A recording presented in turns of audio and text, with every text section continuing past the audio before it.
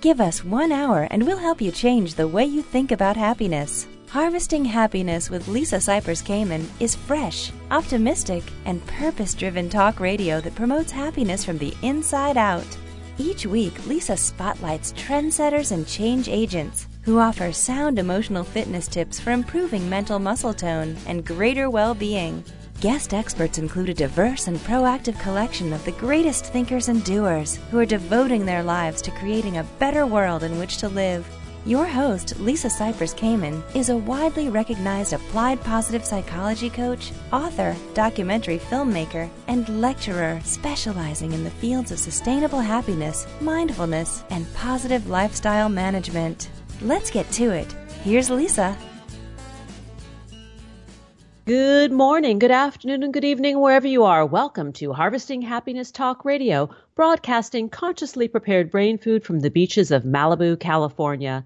Each week, we explore the very serious business of happiness, sustainable well-being, and human flourishing. We are not talking about that annoying yellow smiley face. No, no, no. We are talking about something much deeper and critical to the success of humanity.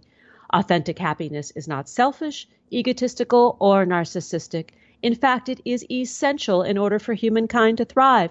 Sustainable happiness is important because it not only elevates our own well-being locally, but also contributes to collective global flourishing. The achievement of a happy life is not only positively good for us, it is constructively good for those around us. In short, happiness matters. Happiness comes from the heart, and this show is most definitely all about the heart. All righty then, let's get to it. This is one of the best topics that I like talking about with people, and that is creating a sense of wonder and delight in your life. Curiosity is what makes people happy. And how do we keep curiosity alive? So that's what we're talking about today. And my first guest has made a career out of doing such. My guest is John Levy. He has worked with countless brands and companies to support their efforts in consumer engagement, customer acquisition, and product development by applying the latest behavioral research ranging from neuroscience and psychology to economics and biology. And he's got a great new book out entitled The 2 a.m. Principle, Discover the Science of Adventure. Welcome, John. Thanks for joining us. Are you kidding? This is such a pleasure. We get to talk about the funnest things in the world. The bestest things in the world, adventure. Yeah, it's I'm kind of obsessed with the topic. I'm not going to lie.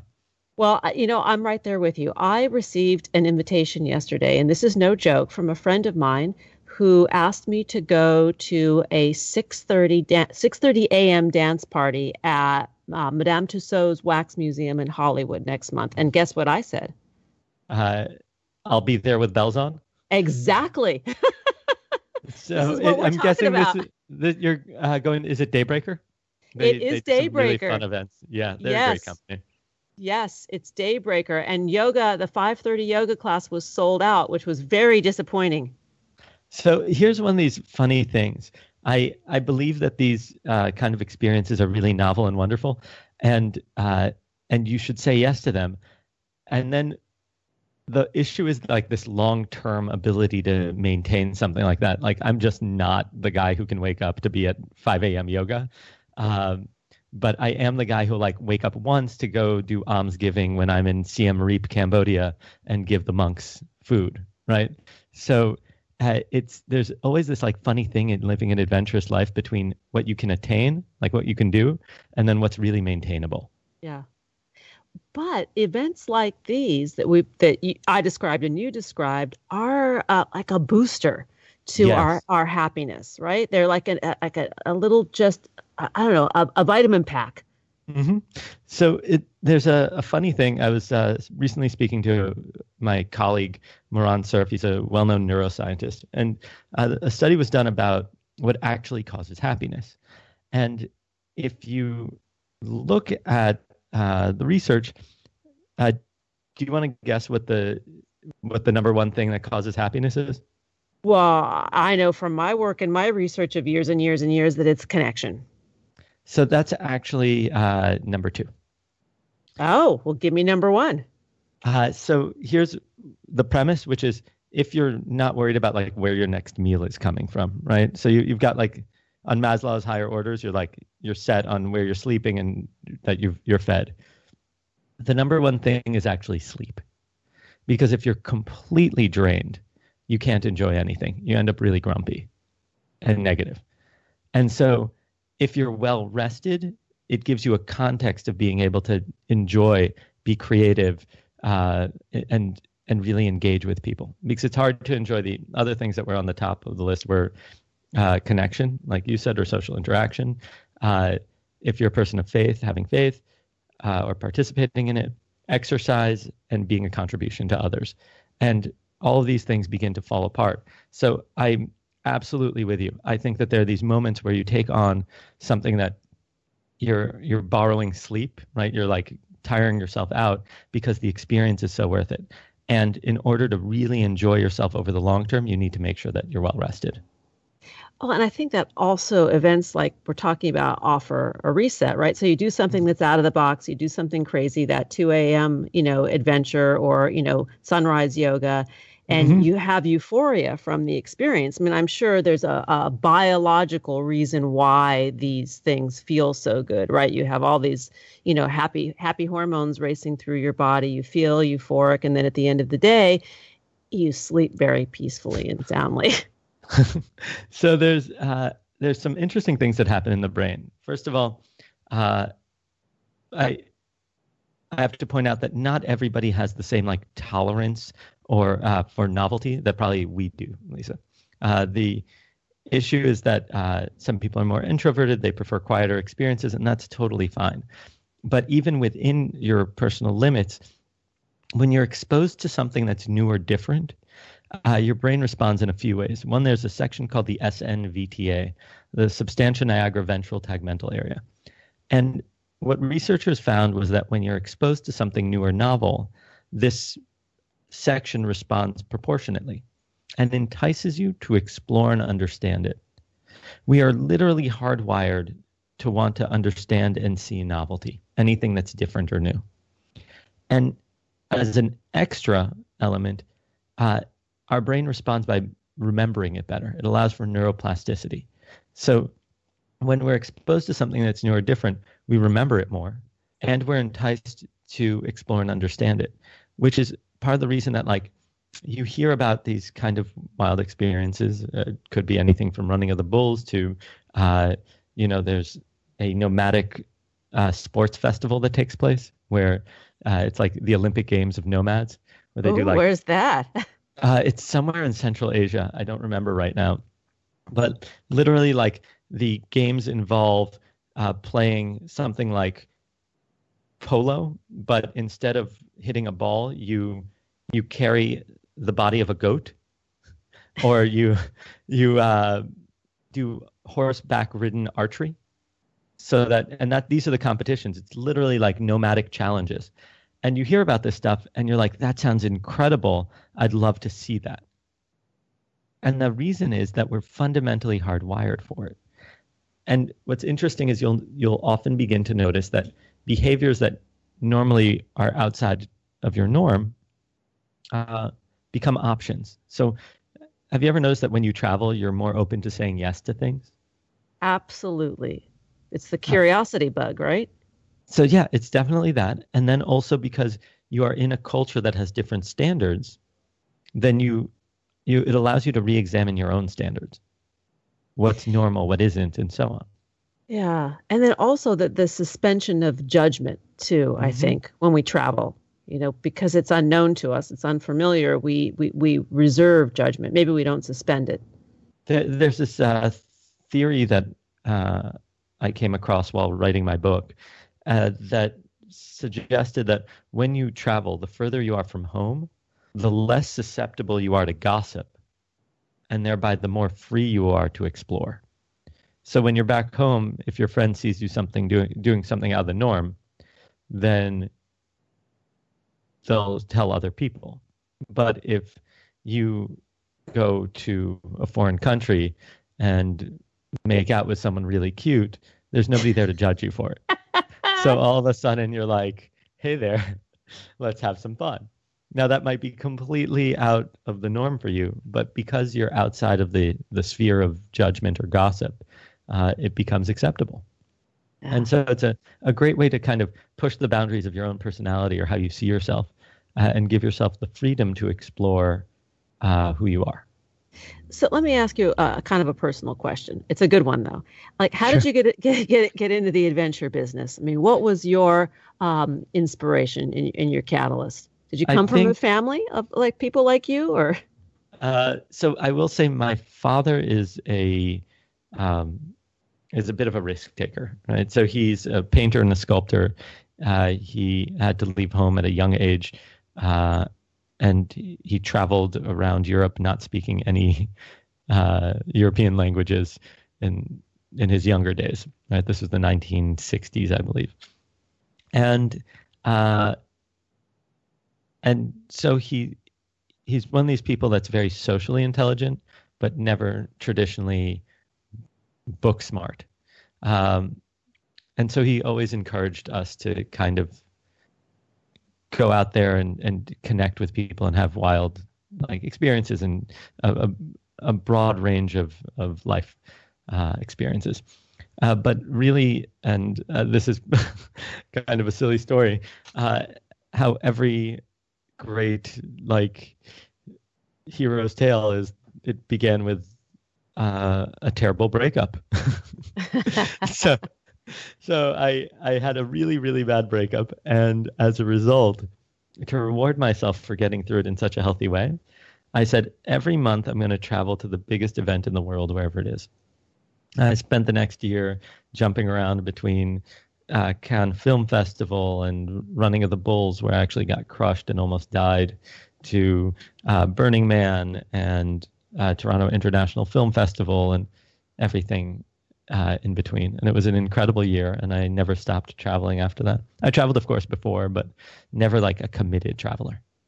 Yeah. Are you a fan of Atlas Obscura? I think it's a great product. The person that I'm with now, I met on a flight, and for our first date, I researched all the obscure locations in New York and led a guided tour of the obscure. So it was super fun, and I kind of owe them for collecting all these really kind of crazy things. And yeah, I use them all over the world. Yeah, I do too. They have been on the show, and so is your friend, Moran Surf. Oh yeah, you probably know that. Maybe no. You don't. He gets around. Yeah, it's tough to keep track of the guy. Like I literally will be, one week we'll be walking the El Camino de Santiago, the pilgrimage, for like a week straight, and then the next week he's off in Japan or something. So it's kind of he's a fellow adventurer for sure.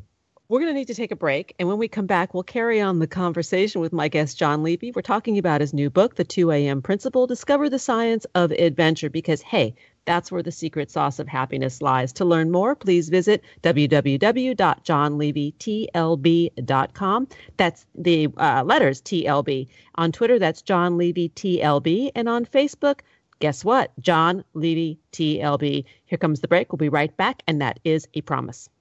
Wait just a sec. Before we take that break, I want to chat with you about one of my favorite passions, and that is yoga. I've been practicing yoga for nearly 20 years. Yoga is my go-to activity for a sound mind, body, and spirit. Yoga is also my personal antidepressant. But the challenge is finding the time to do yoga with a busy schedule that includes international travel. Luckily, our proud sponsor, Yoga International, has solved that dilemma with more than 1,500 of the best yoga classes, courses, and challenges available on demand and on the go. So whether you are just starting out or a seasoned yogi, you can find a great class from the comfort and convenience of wherever you are, 24/7 on any digital device. Yoga International is an affordable and growing online community of more than 300,000 members that serves all levels and abilities. Classes are portable, fit your schedule, and less expensive and way more convenient than traditional studios. So come join me on the mat to practice, learn, and be inspired by a variety of styles, including Vinyasa, Hatha, yoga for beginners, restorative, Kundalini, and Yin. And here's the best part. Listeners of Harvesting Happiness can learn and practice with some of the best yoga teachers in the world right now for free. Yep, that's right, free. Yoga International is gifting a free 30-day trial membership at yogainternational.com/happiness. So grab your mat and get your 30-day free trial at yogainternational.com/happiness. Here comes the break. We'll be right back, and that is a promise. We know that life can be tough and that happiness can and does live alongside adversity. Connect with us on Facebook at Harvesting Happiness and follow Lisa on Twitter at Lisa Kamen for a daily dose of inspiration. We'll be right back after this quick break.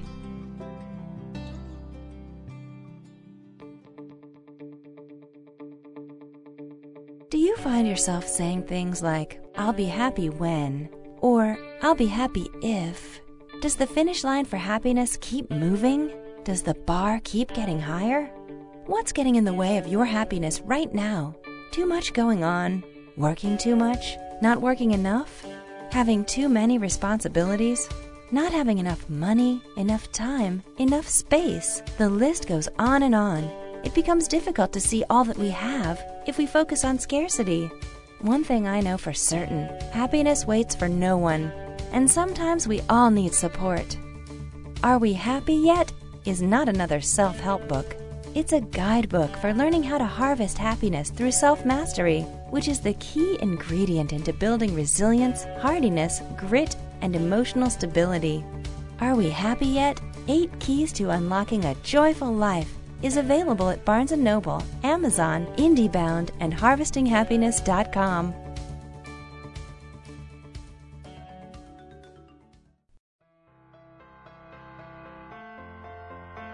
Each day we get to choose how we are going to show up for life, and at times we need tips for strengthening our well-being.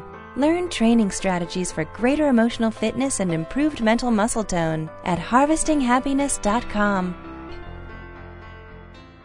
Welcome back to Harvesting Happiness Talk Radio. We are on an adventure with John Levy, who is a behavior scientist, consultant, and writer. We're talking about his new book, The 2 a.m. Principle, Discover the Science of Adventure. So, John, you said that you came from a father who was quite an adventurer, and that is, and the mending the wounds of a broken heart is how you really got started. Yeah, that's for sure. I think we've all been there where oh yes, we need a catalyst for change, and we then take on something audacious. I think the classic example is women I know cut their hair after a big breakup and get styled differently. I said, I'm going to travel around the world and potentially risk my life. So oh yeah, there you go. Listen, yeah. Everybody's got to have a thing. Talk about the one drink hypothesis. Oh, sure. So I over the years, a lot of my friends would be like, oh, yeah, we should get together. I can have one drink and then I really have to go. And I noticed that whenever they said that, inevitably 4 drinks later, we'd be just doing something completely insane somewhere in the city or wherever we were. And the perfect example of this was one day I got a call from my brother, Amnon, and he said, hey, I just finished all my meetings. I'm in town for New York, in New York for the night. But I have to leave on a 6 a.m. flight, so I have to leave at 3 a.m. So I can only have one drink, and then I have to go. And I said, listen, Amnon, you can fool yourself. I've never known anybody to have one drink and then go. It sounds like you want to have an excuse to be irresponsible. So inevitably, I go and meet him. He's like, no, it's going to be one drink. One drink turns into 3 drinks. 3 drinks turns into bar hopping across the city. That turns into saying, oh, maybe we should go to a nightclub. And he's like, yeah, that sounds like a great idea. We get online. And as we do, I see a familiar figure. And I grab Amnon out of the line. I said, just play along. And we dive into this closed restaurant bar that I saw the guy walk into. And they're like, sorry, we're closed. And I go, Kiefer, is that you? And there was Kiefer Sutherland sitting at the bar. And he's like, he waves me. I said, oh, I haven't seen you since that time we were drinking together at the Spotted Pig. And he waves me in, and I sit down, and it's Kiefer's friend, Kiefer, me, and my brother. And we start grabbing drinks and chatting.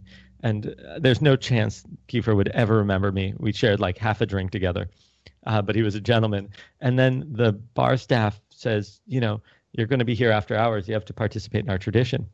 And they start pulling something from behind the bar, and all I could think is like, oh my God, this is going to be like piles of drugs. Like, I don't do drugs. There's a celebrity here. It's like way after hours. I don't even know what to make sense of this world. What am I going to do? And they pull out something way worse. They pull out a box of Jenga. And we were a drunken pile of human beings, so uncoordinated and completely unfit to be playing Jenga. We spend the next 3 hours battling it out and drinking. And by 3 o'clock in the morning, my brother's like, I got to get to my flight. Kiefer at this point had like passed around his glasses to like play with the Jenga, and he has these thick Coke bottle glasses, and we exchange numbers, and he invites us to Thanksgiving dinner because it's the week before Thanksgiving, and we invite him to ours. And my brother leaves, and I leave with him. The next morning, I realized I'd unintentionally stolen Kiefer's glasses, and so I felt terrible. So the next week, when my brother was back in town for Thanksgiving, we actually showed up at his Thanksgiving dinner. He looked at me like, "Who are you?" And I, gave him the glasses. I was like, "Sorry, I accidentally took this when we were hanging out last week." And he was such a gentleman, and he let us all join him, and we ended up spending the next 2 hours playing Jenga with his kids, which was such a random experience. But it really led me to think, like, this whole idea of just having one drink doesn't really exist. Like, it's really an excuse to go do something wild. Well, it's the appetizer. It's the opener, hopefully, to something greater. So now when I want to have a crazy night, I'll say, okay, I'll have one drink. And people know that they're in trouble. Hilarious. What about those who might be fearful, timid, maybe a little bit introverted, like you had mentioned earlier, that might not be apt to go on the adventure roller coaster like we're talking about, but ways that you can suggest they open up their lives to a little bit more zest? Sure. So I think the key here is in being respectful of the fact that you have an introverted personality, if you do. In American culture, we really value like the large personality. That's not necessarily true for Far Eastern cultures, right? So if in a lot of other cultures, the more quiet you are, you're viewed as more wise.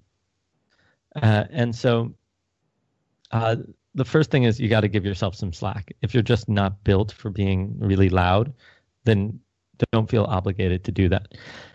What I've found as far as what defines an adventure is that it's an experience that is, one, exciting and remarkable, right? It's worth talking about. If it's not remarkable, it's not culturally significant in general. Two, it possesses adversity and or risk. And here's the important part, preferably perceived risk. Right? So going skydiving is very safe. Going to climb Everest, very dangerous.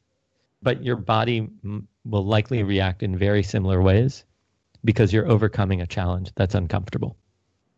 And the third is it brings about growth. The person you are at the end is distinct from the person who started. So if we look at, even if you're an introvert, the key is you don't have to do something crazy.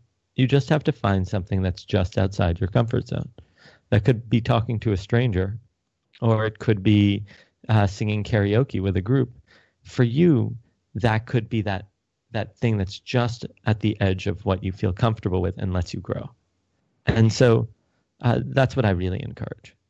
Yeah, I do too. Because I find that is where that growth lies, when you place yourself at the edge of comfort and discomfort, and that slightly out of the box, whereas there's that novel element. Oh, I've not done this before. So you get into that state of curiosity and wonder. So you temporarily suspend the judgment, which allows you to absorb what's happening, which then creates the memory, right? Which then elevates happiness.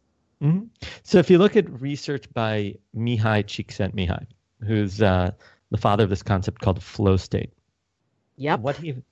Flow state is this peak state of human performance. It's athletes talk about entering flow when they're competing at times, or artists when they spend hours on a piece and it feels like minutes have passed. And it's this state where there's an intrinsic ecstasy from participation.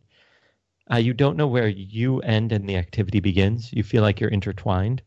Your entire sense of time and space kind of shifts, right? So things that happen in a split second feel like you could be throwing a basketball or something along those lines, and you would see every face in the crowd, which seems crazy because it happens in literally a fraction of a second. But in order to enter this state of flow, there's a series of characteristics that need to be put in place. And among them are the fact that you need to be doing something that requires skill, but it's not so far outside of your skill set that you're constantly failing, because then you become self-conscious. And it's not so easy that you're bored. And so I think that this is exactly what you're pointing to, which is, in order to be able to enter the state of peak human performance or engagement, self-consciousness disappears. And it disappears because you're so intertwined in the activity, because it's just at the edge of what you know yourself capable to do. Yeah, and the word pops in my mind as you're speaking, and it is one of my favorite words, and that is rapture. When one is in that state of rapture, like full consumption of the moment, time and space are suspended, and there's this euphoria or pleasure of just being immersed in whatever it is that we're doing. Yeah, it's wonderful. And I think that one of the nice things about adventure or being adventurous is that I'm never going to have the skill set of an Olympic medalist. Right? It's just too late for me. But I can do something that's outside of my comfort zone socially or physically that doesn't require me to dedicate 20 years of my life to the mastery of a skill, because I've already spent 20 years trying to master, or more than that, I'm older than that, myself. And so being me is something I have a lot of experience in. And so that is something I can push. Yeah. Yeah, and it doesn't have to be, like you said, in very big ways. It has to just be in ways that grab our attention. That's the other thing. When we find ourselves in a rut and we're saying, oh, we're not unhappy, we're tired, we're overworked. Well, first of all, we should aim to get more sleep, which is where we started this conversation. But sometimes that's not possible. But these other things may be more possible. Yeah, I mean, your next adventure is only as far as the person nearest you. It's super simple. If I were to reduce living an adventurous life down to the basics, it's the willingness to say yes and be uncomfortable. So if you're uncomfortable, you're in luck. Yeah. Yes. Just say yes to life, and it's going to pretty much work out. Mm-hmm. From experience, I'd be a little bit careful around bulls, because I almost died at running of the bulls and got crushed. But other than that, yes, say yes to everything. Yeah, well, that's intense, and it does happen every summer, right? People are injured. Yeah, it definitely happens, and it goes way underreported. But that's why I say there's plenty of things that you can do that are equally as exhilarating and perfectly safe. What's your next adventure? Oh, wow. That's a great question. I'm working on a project for next year where every couple of months I'm going to learn a new superhuman skill. So I started it, which was I learned free diving, where you hold your breath for crazy long periods of time underwater and swim around. I want to learn Wim Hof, which is you protect your body from cold, so you can jump into an ice bath and be unaffected. Or walk around, go hiking on a mountain in just shorts and sandals. So there's all these kind of crazy things that you can do to push your body. And this year I'm focusing on repairing my body, and then next year I'm focusing, I guess, on breaking it again. So, wow. Well, that actually sounds like fun. I will say this: it's not fun, and it's incredible. Yeah, well, that pushes the envelope, right? Yeah, for sure. And there's the happy spot. Mm-hmm. It's the satisfaction of getting to push yourself like that. There's nothing like it. Thank you, John Levy, for being with us today. The book we've been talking about is The 2 a.m. Principle, Discover the Science of Adventure. To learn more about John's work, please visit www.johnlevytlb.com, on Twitter @JohnLevyTLB, and on Facebook, the page is the same, John Levy TLB. John, thanks for hanging out with me. Are you kidding? This was such a treat. Thank you, Yeah, Lisa, for being likewise. a fellow adventurer. Here come the tunes. We'll be right back. Nothing gives happiness like a free gift. Unwrap your present by signing up for Happiness Headlines, our monthly e-zine at harvestinghappiness.com. Stay tuned for more after the break.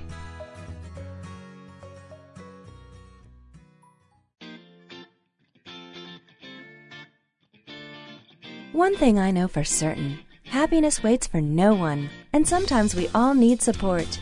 We all have the freedom to be happy, or the liberty to be miserable each day, regardless of external circumstance.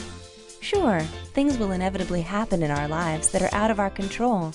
There is only ever one thing that is totally within our control: ourselves. When we have command of ourselves, we are better prepared to handle life and bounce back more quickly when challenges arise. Whether you see the glass as half empty or half full, the glass has the capacity to hold more. You have the capacity to be happier. The tool to harvesting your happiness is within your grasp. Are we happy yet? 8 Keys to Unlocking a Joyful Life is available at Barnes & Noble, Amazon, IndieBound, and harvestinghappiness.com.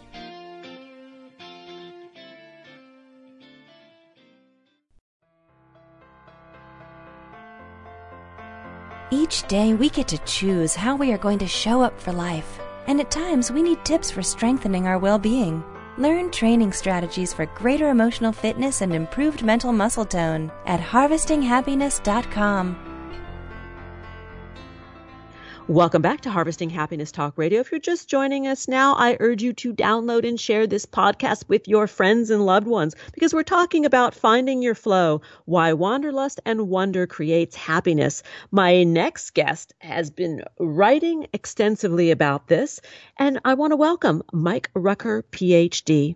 Dr. Mike Rucker has a 2-decade career, including 2 C-level tenures and a portfolio of industry accolades for various enterprise-level achievements. Last year, Mike received his PhD in organizational psychology. He's also a charter member of the International Positive Psychology Association, as well as a member of the American Psychological Association, and is accredited by the American College of Sports Medicine and a peer-reviewed author.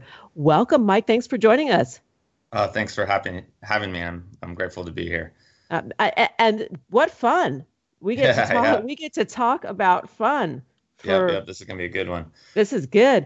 Let's talk about why fun connects so obviously, actually, to happiness. But what is the relationship? Yeah, so where happiness as a social construct is, now become somewhat complex. Having fun at its core is simply an activity and fairly easy to execute. So the standard definition of fun suggests some overlap with the concept of play. These two words are often mentioned together, for example, fun and games. But, fun is more specific to experiencing enjoyment. I guess you could say fun is sort of a natural byproduct of play, but also a byproduct of all sorts of different things. So Dr. Stuart Brown, who's a founder of the National Institute of Play and has a TED Talk on the subject, actually defines play as a state of mind rather than activity. So in that sense, play is thought of as a purposeless activity, where hopefully fun as a social and academic construct, transcends this idea of play. And fun is also generally associated with flow states too, which are obviously important to happiness. But often, But Yeah. hang on one second. Let's just define flow state for people because we have all experienced it, but might not necessarily connect with the name.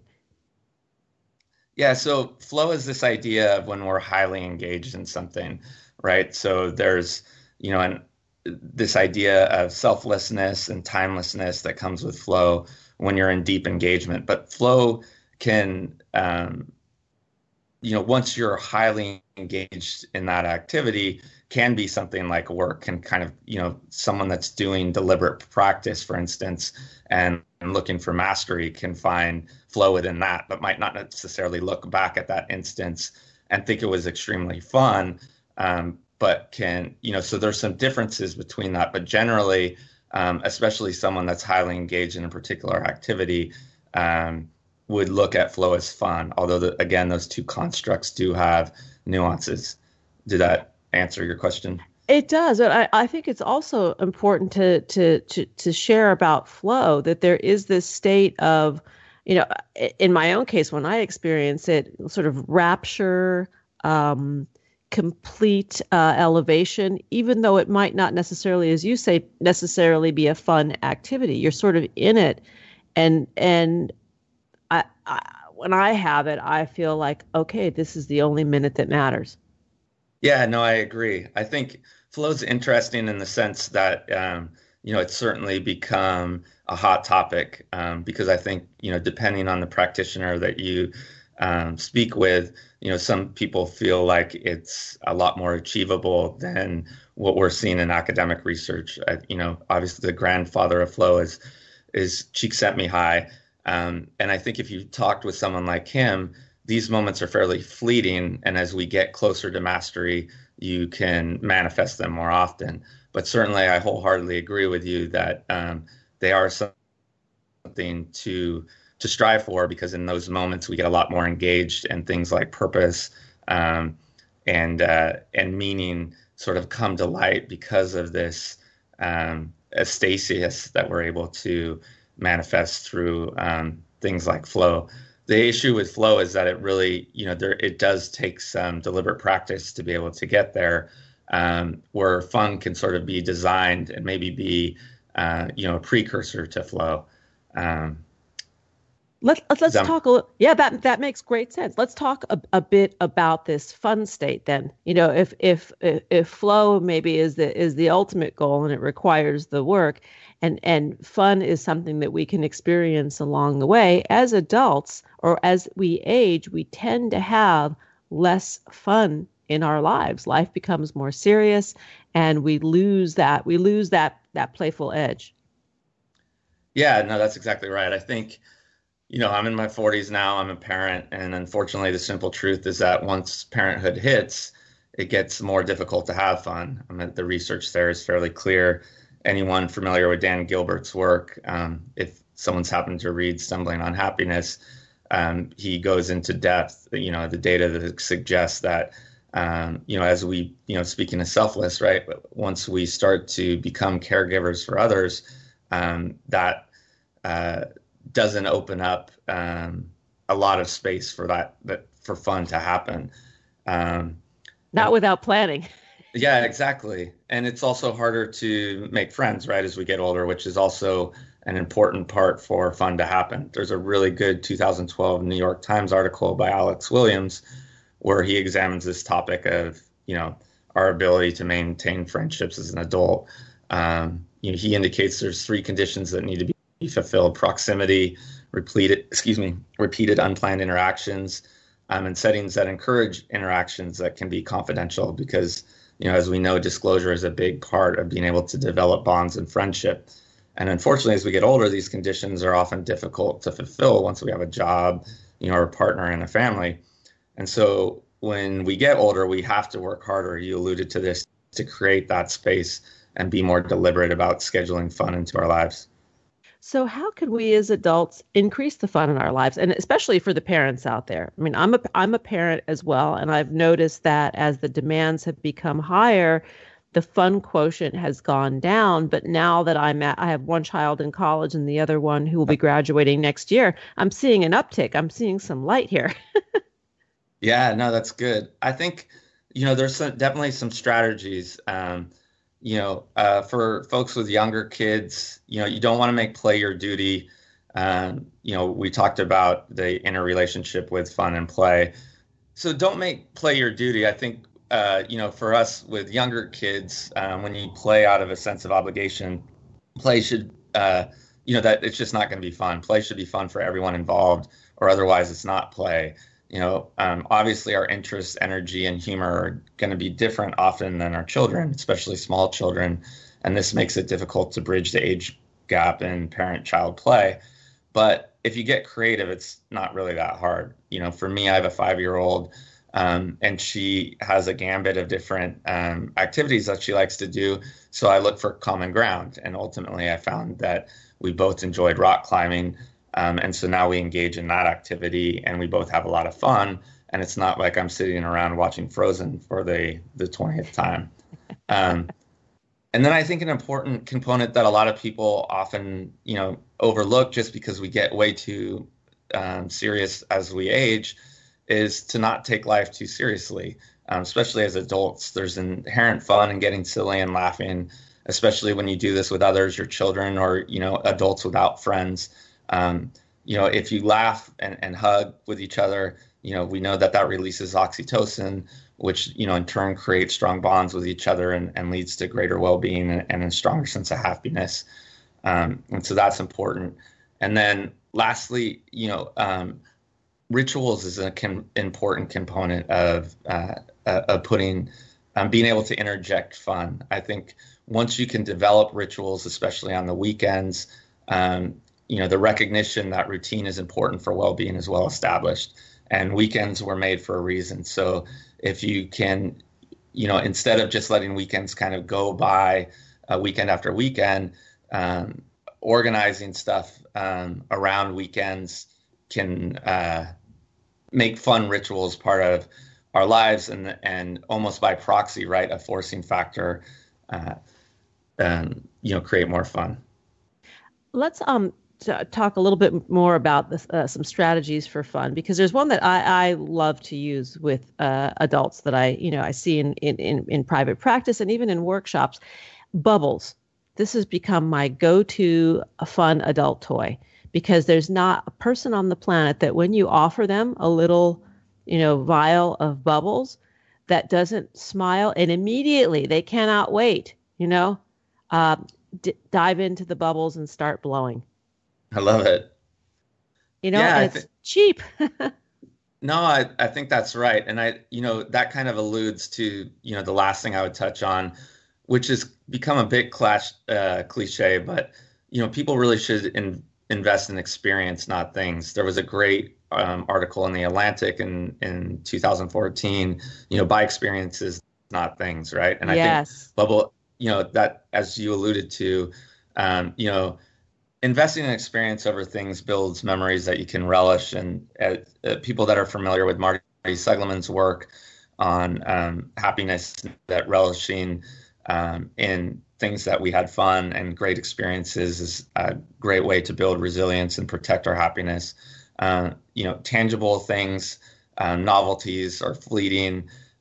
These, things that we purchase have marginal value, and paradoxically can often lead to regret and actually reduce our happiness. I feel like most people know this by now, but it's always a good reminder that, when we invest in experiences and have experiences and don't just simply buy things, is another great way to have fun, but also increase the utility of fun. There's one more thing that brings great fun, and some of our listeners may wince when I share this. I come from a family of board game players, and as I was growing up in my teenage years, I was embarrassed by this. I thought, oh my God, who are these people that like to sit around and play board games? As a person in midlife, I love sitting around with my family playing board games now. It's so silly, like Cards Against Humanity. I don't know if you've ever played it, but of course, it's an amazing game. Yeah, amazing game, and we play it. The whole family plays it. So we've got young people in their teens up to the oldsters, the grandparents, and the one who always wins is my dad, who's in his late 70s. He's the most creative, by far. It was funny. A quick anecdote, especially in the spirit of having fun. I was looking on Amazon, and in the FAQ there, they said, "Does Canada have a version of Cards Against Humanity?" And the answer was yes. It's called Apples to Apples. I thought that was so funny. Oh my.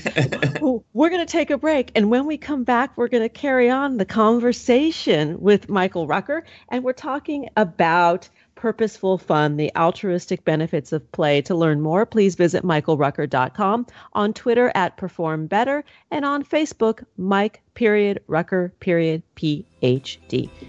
Here comes the break. Who says money can't buy happiness? Check out Lisa's new book, Are We Happy Yet? 8 Keys to Unlocking a Joyful Life, and other fun, fashionable, and inspiring items at shophappy at harvestinghappiness.com. We'll be right back after this quick break.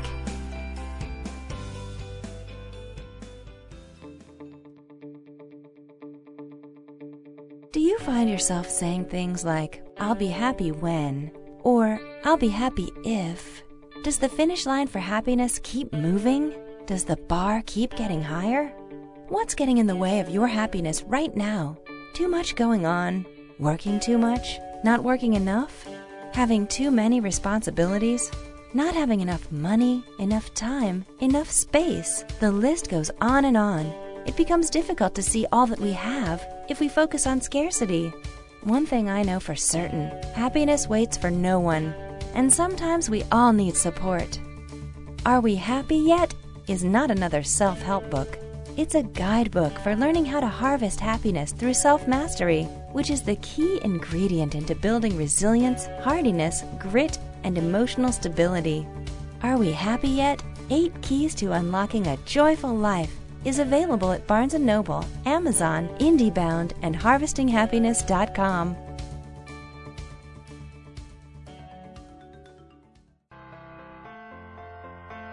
Each day we get to choose how we are going to show up for life, and at times we need tips for strengthening our well-being. Learn training strategies for greater emotional fitness and improved mental muscle tone at harvestinghappiness.com. Welcome back to Harvesting Happiness Talk Radio. If you're just joining us now, I urge you to download and share this podcast. Why? Because it's kind, it's free, it's legal. Sharing is most definitely caring, and we're talking about something that most adults out there would find interesting, and that is purposeful fun, the altruistic benefits of play. The more we age, the less we play, and that impedes our happiness. So in the studio today with me is Dr. Mike Rucker, who is a researcher, author. He's done lots of different things, but he's working on a project about daring. But right now we're talking more about fun. And back to, Mike, how this translates, how board games, for example, or team building games and exercises really touch upon productivity as well. Yeah, I think, obviously the intertanglement of fun and engagement are important aspects. One of the things that has been important in the workplace with regards to fun, is part and parcel with what you mentioned with board games, is that if we can make arduous tasks more entertaining, then often, we can see productivity go up. And I think all of that sort of ties into this idea of ego depletion. Anything that ends up being a stressor where we feel like we have less autonomy ultimately ends in workplace stress. And so as we increase fun and are able to make activities that are, generally thought of as not fun, we can increase one's ability to engage in that. So, you reduce psychological stress, you increase aptitude, because again, we've been talking about flow. If you can reach into those moments where you are timeless and selfless, we tend to get more things done. And you're also just able to do deeper work. I think as Americans move from more heuristic work to algorithmic work, these ideas of fun and play and intertwining those into our personal lives and workplace are going to be important social constructs to continue to evolve, just because heuristic work, is a lot more, there's a lot more cognitive load with that type of work than work that our predecessors have done in the past. Is it important to play every day? I think so. You know, we all need renewal, right? And so at the end of the day, if we don't, again, we've made a distinction between play and fun, and play tends to, have the fun component through purposeless activity. And so one of those things, the reason for play is that we're able to let our guard down. And it's sort of, it's an apples to oranges comparison, but a lot of what we know about mindfulness is that ability to cleanse the palate, right? We basically are able to wind down the monkey brain, and these sort of reoccurring loops in our head that oftentimes lead to anxiety. And what play allows us to do is sort of short circuit those, because we're engaging in mindless activity that basically, crowds out more anxiety-inducing thoughts and things of that nature. So if you can incorporate play into your life, especially, again, tying back into meaningful play with, for folks like myself that have children, that can be an important component of renewal in everyday life. And playing with animals. I mean, that's another way for people that don't have young kids handy. You could, just going out and playing with your dog or playing with your cat or any other animal that you might have, I think also breeds this kind of feeling that we're talking about. What about having too much fun? Can we have too much fun? Definitely.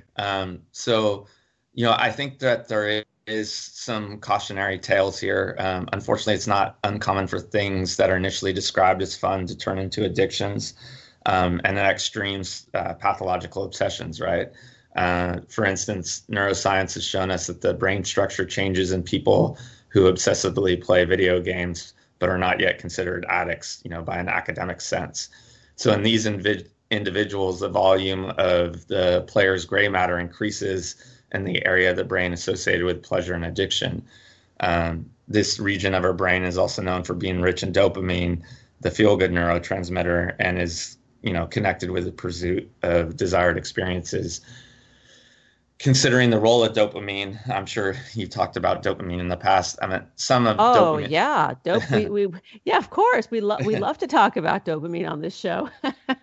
Well, everybody loves dopamine. Come on. Yeah, no, that's right. And it's interesting because I want to stay out of the fray of that, but there's a lot of debate about its importance. Neurotransmitters in general, we could have a whole podcast on that. And the interesting thing is pleasure is biochemical, right? But fun and play and a lot of things that we've talked about, again, are social constructs.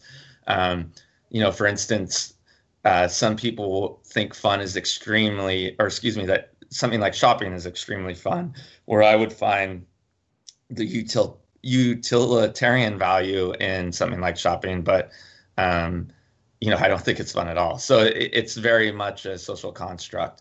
But getting back to dopamine, it's not difficult to understand that addictive behaviors that release dopamine, where we feel biological pleasure, can evolve out of initially pleasurable and fun experiences and then end up being not healthy.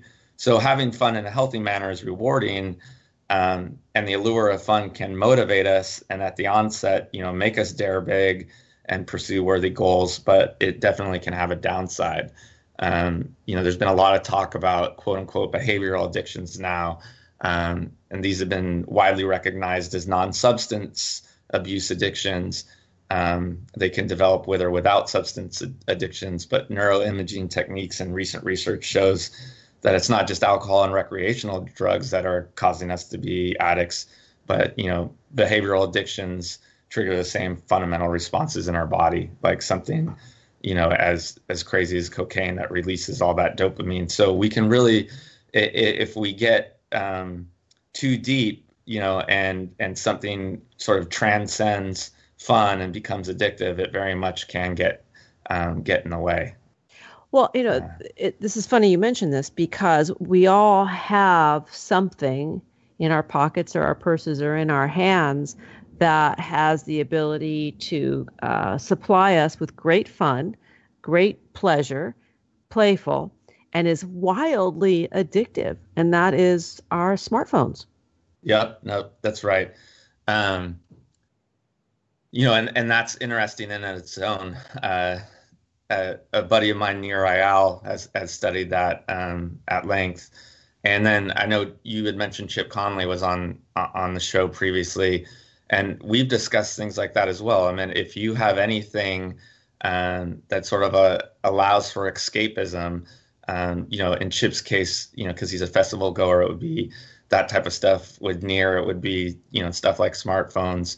But if you're looking for something, you need to vacate something in some manner by going back to the source, whether it be a smartphone or a festival or gambling, which is a more documented addiction. You need to ask yourself, what can I do in my normal life to make it better? Again, if you're using fun for escapism, it can be really bad news. So you really need to do some deeper work if you're finding that what you were initially doing for fun is just not fun anymore. And I see that in my space. You had mentioned, in my day job, I work for Active Wellness, which is a fitness delivery company. And oftentimes something like fitness can become an addiction. So what started as a very healthy endeavor to get someone, back into physical well-being ends up being psychologically damaging because they become addicted to it. And anecdotally, even for myself, I think one could argue that I had an addiction to long distance running, and I've had to back off just for various aspects. This addiction, besides traditional substance abuse, I think this is one of the greatest challenges that we're going to have sociologically in years to come, because all of our brains have been changed by these smartphones. Yes, technology is amazing. The connectivity in real time with anybody anywhere around the world is truly amazing, but we have a hard time putting these things down. No, I agree. As modern life becomes more and more stressful and demanding, and as you mentioned, as we're making through the enabling of technology, we're able to make products more addictive. There's a whole new level of mind programming going on, facilitated by things like social media that, we all know. You go on Twitter or Facebook and someone's commented or liked something, you get that dopamine release, right? Circle back on dopamine. Yes. But I don't know if you saw on 60 Minutes, they repeated it twice. Once about 3 weeks ago, and it was initially broadcast about 2 months ago. The segment was called Brain Hacking, talking about how software developers, how these application people are brain hacking us. I mean, they're actually designing programs and software that will tap into the part of the brain, the pleasure center, to get us hooked. No, yeah, I'm aware of that. And certainly there's again, I think, the work in Nir Ayal through the Habit Summit, they're practitioners like myself that are using those type of game mechanics for good, trying to figure out what those triggers are, to create habit loops to get people to do, to engage in worthy pursuits or do, positive activities. But certainly what's alluded in that program and other thought pieces on it, there's a lot of people doing that for nefarious reasons. And there's a whole new generation of pleasure seekers that have emerged, to your point, because they have this type of access. And as you alluded to, they're not necessarily having fun. They're redlining their psyche. There's a great book that came out. Stephen Kotler and Jamie Wheel just wrote this book called Stealing Fire. And I think in it, they estimated that we spend over $4 trillion on various types of escapism, whether it's, as things as perverse as online porn or smartphone applications or, illicit drug use. I'm at $4 trillion on this type of stuff. So yeah, addiction to fun or any sort of escapism. Yeah, you're right. These are things that we need to stay on top of and are going to become big issues here in the future. We're almost out of time, and I want to make sure that we touch upon the book that you are working on now about daring. Talk a little bit about that, and then we're going to need to dash. Okay. Yeah. So again, in conjunction with fun and these ideas of flow, as I continue to learn and share ideas, as you are as well, and actually Chip was a big influence on this. Abraham Maslow's additional hierarchy of transcendence keeps coming up. And so I've been looking at this in context of other things that interest me. And Maslow describes peak experiences as moments of intense happiness and well-being that can lead to transformation. So when we compare these peaks, research shows us that they're more likely to happen for those that don't have dogmatic ideologies, that instead of having an existing framework to sort of come up with what transcendence means to you, people that are able to manifest more experience and kind of rise up Maslow's triangle in a more organic way have a higher proclivity to being able to reach this selflessness state of transcendence. And I believe that few of us have peak experiences for a variety of reasons, which is unfortunate because these experiences often help us find purpose and meaning in our lives. Aristotle wrote that happiness is the ultimate goal. He called it eudaimonia, which has been translated to human nourishing or doing things well. And so, kind of tying everything that we talked about today in today's podcast, I really want to help people design lives where they can add these peak experiences in, because I think it's, transcendence is going to be a sort of important way to get above the fray of all this information, of all these things that are hacking our brains, so that we can kind of figure things out for ourselves. And so that's what interests me, and that's the book that I'm working on. Well, you're going to come back when that book is out, and we're going to talk more about it. To learn more about the work of Dr. Mark, make a note there, Karina. To learn more about the work of Dr. Mike Rucker, please visit him at www.michaelrucker.com. On Twitter, you can find Mike Rucker at Perform Better, and on Facebook, Mike.Rucker, PhD. Mike, thanks so much for hanging out with me. Oh my gosh, thanks for having me. It was incredible, and look forward to coming back. Pleasure. All right. We have flown through another hour of purpose-driven media designed to inspire and delight you, our listeners, to create more joy in your lives and within your communities. Here are a few thoughts before we part. Happiness is not a destination. It cannot be bought, sold, or traded. Happiness will never invite you to the party. It simply comes down to a choice to show up each and every day in the world with passion, purpose, place, and meaning. Thanks for joining us on Harvesting Happiness Talk Radio. This is Lisa Cypers-Kamen and my guest today, John Levy and Mike Rucker, PhD, wishing you kind thoughts, kinder words, and the kindest of actions. Until next time, remember, happiness is an inside job. Happiness is your inside job. Go out and rock your day. Thanks for joining us on Harvesting Happiness Talk Radio with Lisa Cypers-Kamen. Join us each and every Wednesday for a brand new episode of consciously curated talk radio from the heart. Keep harvesting your own happiness anytime from the comfort of wherever you are, with hundreds of free downloadable podcasts from our libraries on TogiNet, iTunes, and SoundCloud. In a complicated world seemingly driven by non-stop negative news, Lisa's mission is to celebrate the upside of life and seek the silver lining of our challenges by transforming them into uplifting growth opportunities for all. To learn more about Lisa's global consulting services, please visit harvestinghappiness.com. Spread more joy by liking us on Facebook at Harvesting Happiness and following Lisa on Twitter at Lisa Kamen. Harvesting Happiness Talk Radio is produced in collaboration with TogiNet Radio, KBUU, RadioMalibu.net, and is available on PRX, the Public Radio Exchange.